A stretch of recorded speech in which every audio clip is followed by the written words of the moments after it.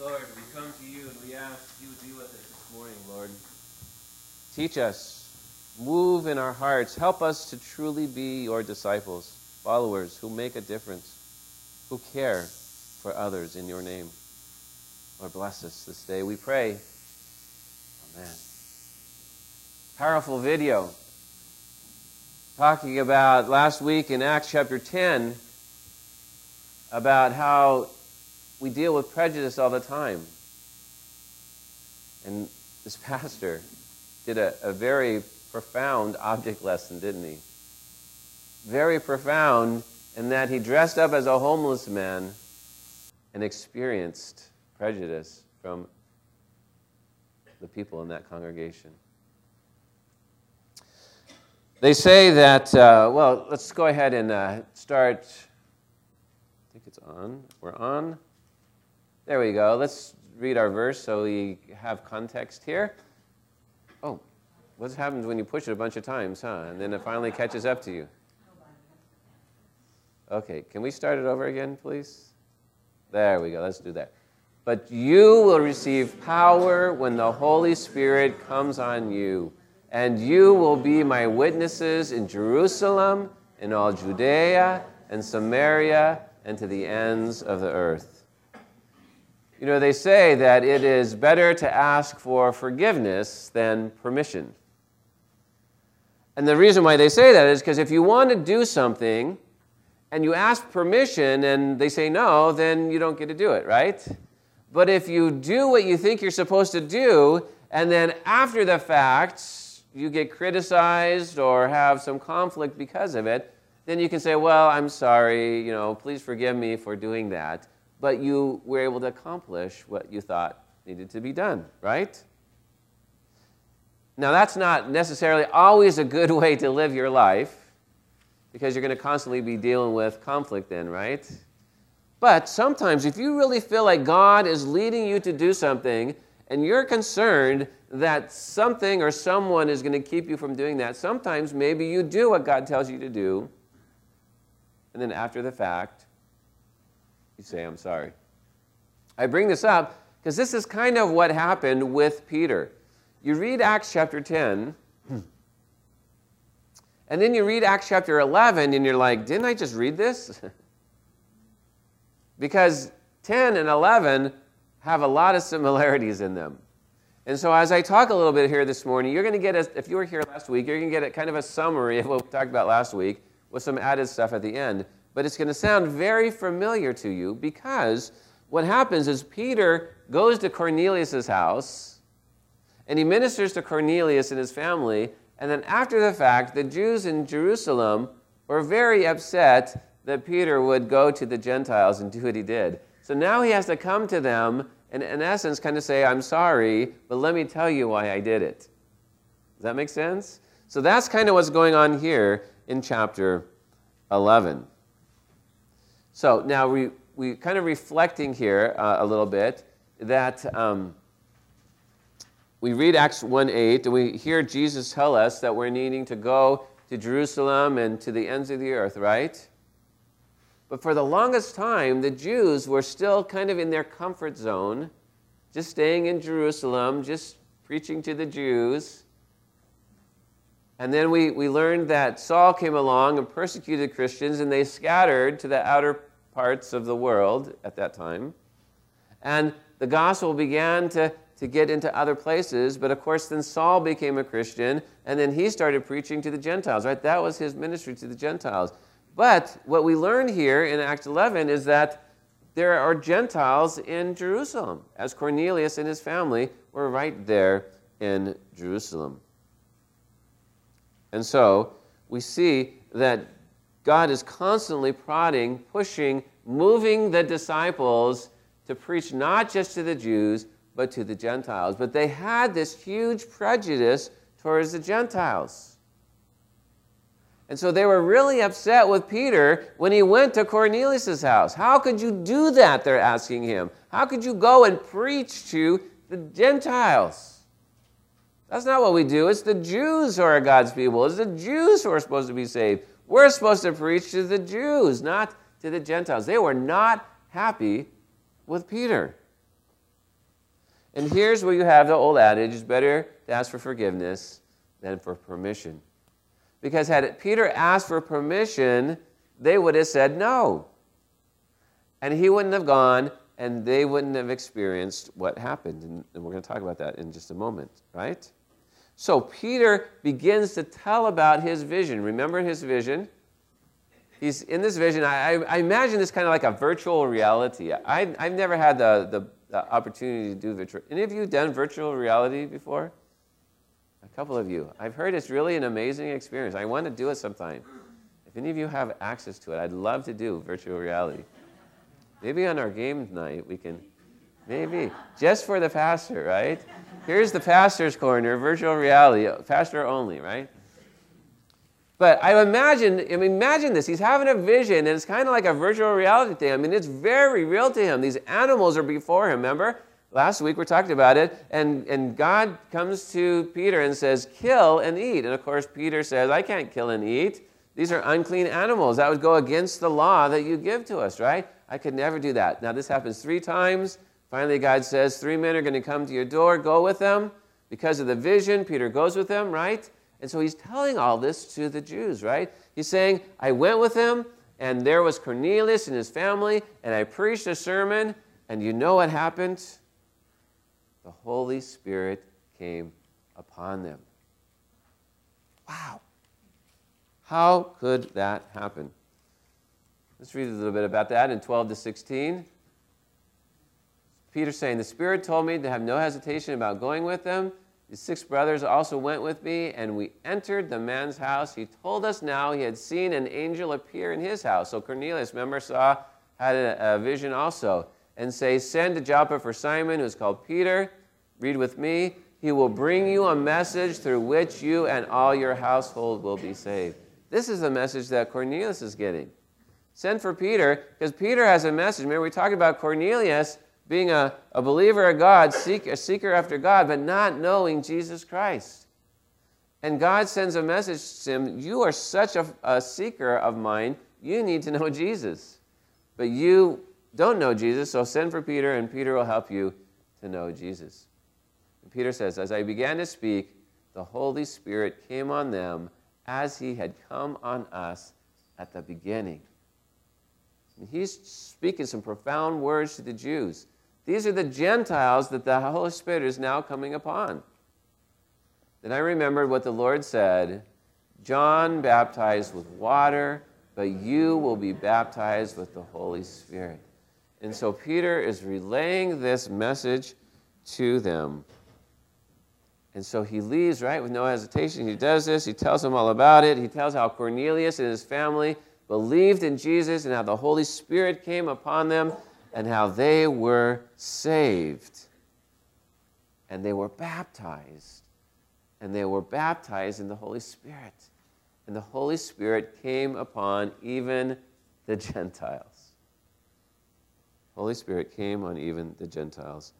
And so then Peter makes this great statement. He says, so if God gave them the same gift, the Holy Spirit, he gave us who believed in the Lord Jesus Christ. Read with me. Who was I to think that I could stand in God's ways? Wow, what a statement. Peter had this moment of realization. My prejudices are keeping me from sharing the gospel with those who really need to hear it. My prejudices are keeping me from loving others in the name of Jesus, from those who need Jesus' love, to know that Jesus loves them also, that Jesus can make a difference in their lives, that Jesus has the answers to the questions that they are seeking.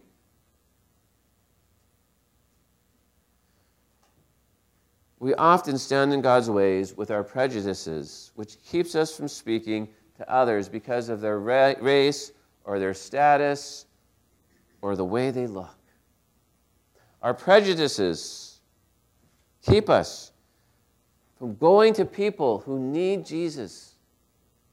And we stand in God's way because we think that God could never do this work in that person's life. And so we write that person off without ever even attempting to share the gospel with them.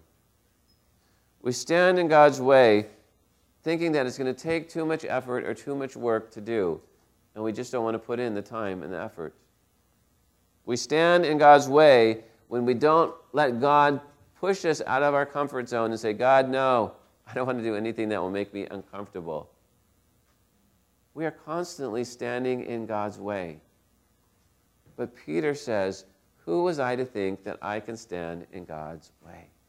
When God leads us, when God speaks to us, when God directs us, when God gives us His will, we must respond and do what God calls us to do. Even if others around us are looking at us like, why are you doing that? Or, you shouldn't be doing that. Or, that makes me uncomfortable that you're doing that. If we feel God is calling us to do something as a church, as a people, as a Christian, as a disciple, we need to follow what God tells us to do. Who am I to stand in God's way? Let's get out of God's way and let God lead us in His way. Amen? Amen. One day, this man wrote a letter to the editor of a newspaper. And in this letter, he basically said, you know, I've heard many sermons in my life, and I don't remember any sermons that I've heard. I don't really think sermons are that important. And over the next few days, people wrote in to the letter to the editor, responding to this man's statement. Some agreeing with him, some disagreeing with him. And finally, this one letter came in that kind of stopped all of the letters. And this man wrote this: every day my wife makes me dinner. After some time goes by, I don't remember what she has made me, but I do know that without them, I would die. Even though I don't remember them, doesn't mean that they don't have great benefit for me. No more letters came into the editor. How true is this, right? We hear a sermon every Sunday. Do you remember the sermon from week to week? Maybe you don't remember the sermon when you walk out the door. I don't know. But even if we don't remember every single point of the sermon, they still have great benefit for us.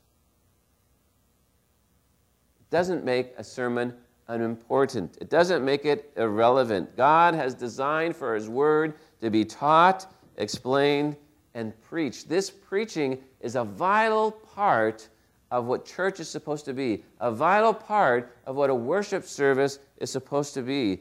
Through the sermon, we see lives impacted and lives changed because of God's Word preached. In Acts chapter 2, after the Holy Spirit came on the people, and there was confusion, and people were talking about what's going on, remember Peter stood up and he gave an amazing sermon. He quoted from the prophet Joel, and he made this huge sermon. And at the end of this sermon, I don't know if you remember, but 3,000 people believed in Jesus Christ. Now, I think it would be great if after every sermon I gave, 3,000 people were saved. You know, that would be pretty, I don't know, maybe you get a big head if that happened every time, right? Prideful, right? Yeah, every time I preach, 3,000 people come to the Lord. But the important point is that God's Word is to be preached, and when God's Word is preached, it impacts people's lives.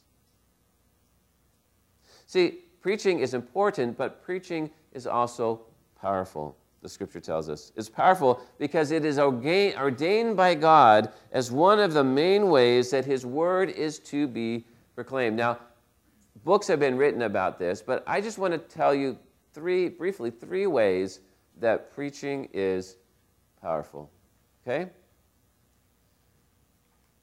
2 Timothy 4:2 says this: preach the word. Be prepared in season and out of season. Correct, rebuke, and encourage with great patience and careful instruction. Preach the word. It's a command that God gives to us. So first, preaching the Scripture is a way to explain the Scripture, right? The Scriptures can be confusing. The Scriptures can be challenging to understand. The Scriptures, you read them, and you're like, I don't think I understand this. I don't know exactly what this says. I don't know what this means for me. What am I supposed to do with this word? In a sermon, the scripture should be explained, meaning that once I'm done with my sermon,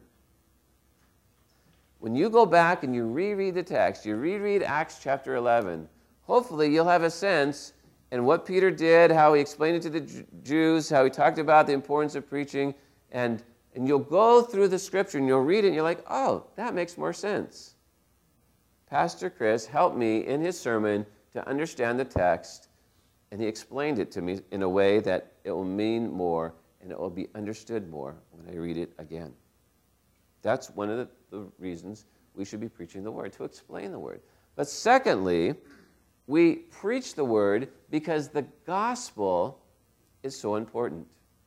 Meaning that basically in some form, in some way, in every sermon that is preached, the gospel should be spoken. We should talk about Jesus. We should talk about how salvation is found in Jesus alone, how God forgives us of our sins, how God leads us and directs us, and in Christ gives us new life and makes us new creatures in Christ and helps us to be the people we were created to be.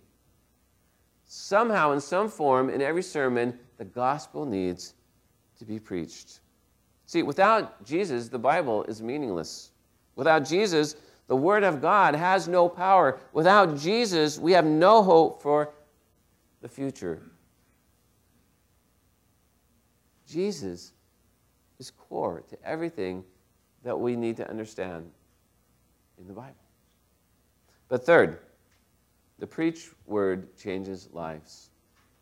When I preach, I need to be giving you the understanding of how the Bible is relevant to your daily life. This book has answers for your life. This book gives direction to your life. This book gives power into your life. This book helps you to understand how you're to relate to God and be in a relationship with God. I need to help you understand how this book is relevant to your life in the 21st century. And hopefully, in the sermons, maybe not in every single sermon, but in the collective of sermons, you're getting this sense of how your life is to be changed because of the Word of God. And hopefully the words that I speak to you in regards to that. The Scripture is there to guide us and teach us and rebuke us and set us on a straight path. We read in Isaiah 55:11, "So is my word that goes out from my mouth. It will not return to me empty, but will what? Will accomplish what I desire and achieve the purpose for which I sent it." And then in Acts 11:21, the Lord's hand was with them, the people, as Peter was talking to them. And a great number, I guess Peter's talking about Cornelius and all those around him. And he says to the Jews, the Lord's hand was on them, Cornelius and all the people, and a great number of people believed and turned to the Lord. They saw lives changed. Because Peter was called by Cornelius, he went, he faithfully preached the word, and because he preached the word, lives were changed, and they believed in the Lord.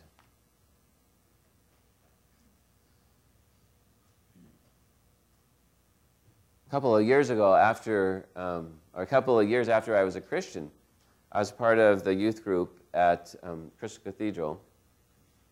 And if you know the Crystal Cathedral, it's a very big church. And it had a very big youth group. It had somewhere between 800 to 1,000 high school students. And I was actually asked to be on the student leadership team there. And so I was very honored to be on that team. There's about 50 of us youth that were part of this leadership team. And one of the goals was to disciple the leaders, disciple us, so that we could go out and disciple others. That was the whole point of this leadership team. That we would go, this is back in the time, I don't know if around the Torrance area, if high schools are open or closed, but I know in a lot of places, high schools are closed now and you can't just go on the campus. But back when I was in college, just after being in high school, you could just walk onto a campus and you could just have lunch with the students and just hang out. And so we did that. We would go and we would meet the kids that were part of our youth group, and then we would meet their friends with them, and we would have lunch with them, and we would begin to build relationship, and we would do discipleship in various ways. It was such a great opportunity to do it together with others, to be a part of a team that was designed and determined to work together to further the gospel and the kingdom of God. We read in Acts 11:24, talking about Barnabas. He was a good man, what? Full of the Holy Spirit and faith. And a great number of people were brought to the Lord. Through Barnabas, because of his being filled with the Holy Spirit and faith, people were brought to the Lord. If you want to make a difference with your life, if you really want to make a difference, if you truly want to make a difference with your life, not just in some superficial way, if you want your life to have eternal purpose and eternal impact, if you really want to make a difference, then you need to pray daily, God, fill me with your Spirit and fill me with your faith. Let me walk in your Spirit and let me walk in faith. And if you make that your daily prayer, your life will have great meaning and purpose for the Lord. If you take away anything this morning, take away this. Pray every day, Lord, fill me with your Spirit, fill me with your faith. Let me walk in your Spirit. Let me walk in faith. The ultimate work of bringing people to a saving faith in Christ is the Spirit of God. The Spirit is the one that softens the heart of a listener. The Spirit is the one that will take your words and make them meaningful for the person who hears. The Spirit is the one that helps to transform lives. We're not the one that make people Christians. The Holy Spirit makes people Christians. If you want to have impact, you need to be filled with the Spirit. And we see this great team form with Saul and Barnabas. Then Barnabas went to Tarsus to look for Saul, and when he found him, he brought him to Antioch. So for a whole year, Barnabas and Saul met with the church and taught great numbers of people. The disciples were called Christians first at Antioch. You know, it's good to go out and to be willing to be share your faith, share your testimony, be a witness. But when you do it with someone else, when you do it as a team, it's even more powerful, especially as a church. When we go out and we seek to disciple and we seek to evangelize, we seek to share the gospel, we should do it together.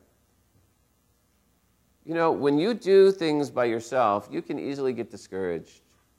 But when you do it with someone else, you get uplifted by that other person. You get encouraged by that other person. Maybe you're at a loss of words and that other person has something to say, and you feed off each other's words. It is really important and really great to be part of a team. I've had the opportunity to share the gospel, the good news of Jesus Christ, to many people in many ways. I've done it one-on-one, I've done it in groups, I've done it at retreats, I've done it through my sermons, I've done it with others as a team. What is important is that we seek to tell people about Jesus. It is our calling. It is our purpose. It should be our ultimate goal. May we be faithful disciples who care for others and make it our goal to share the gospel. Let's pray.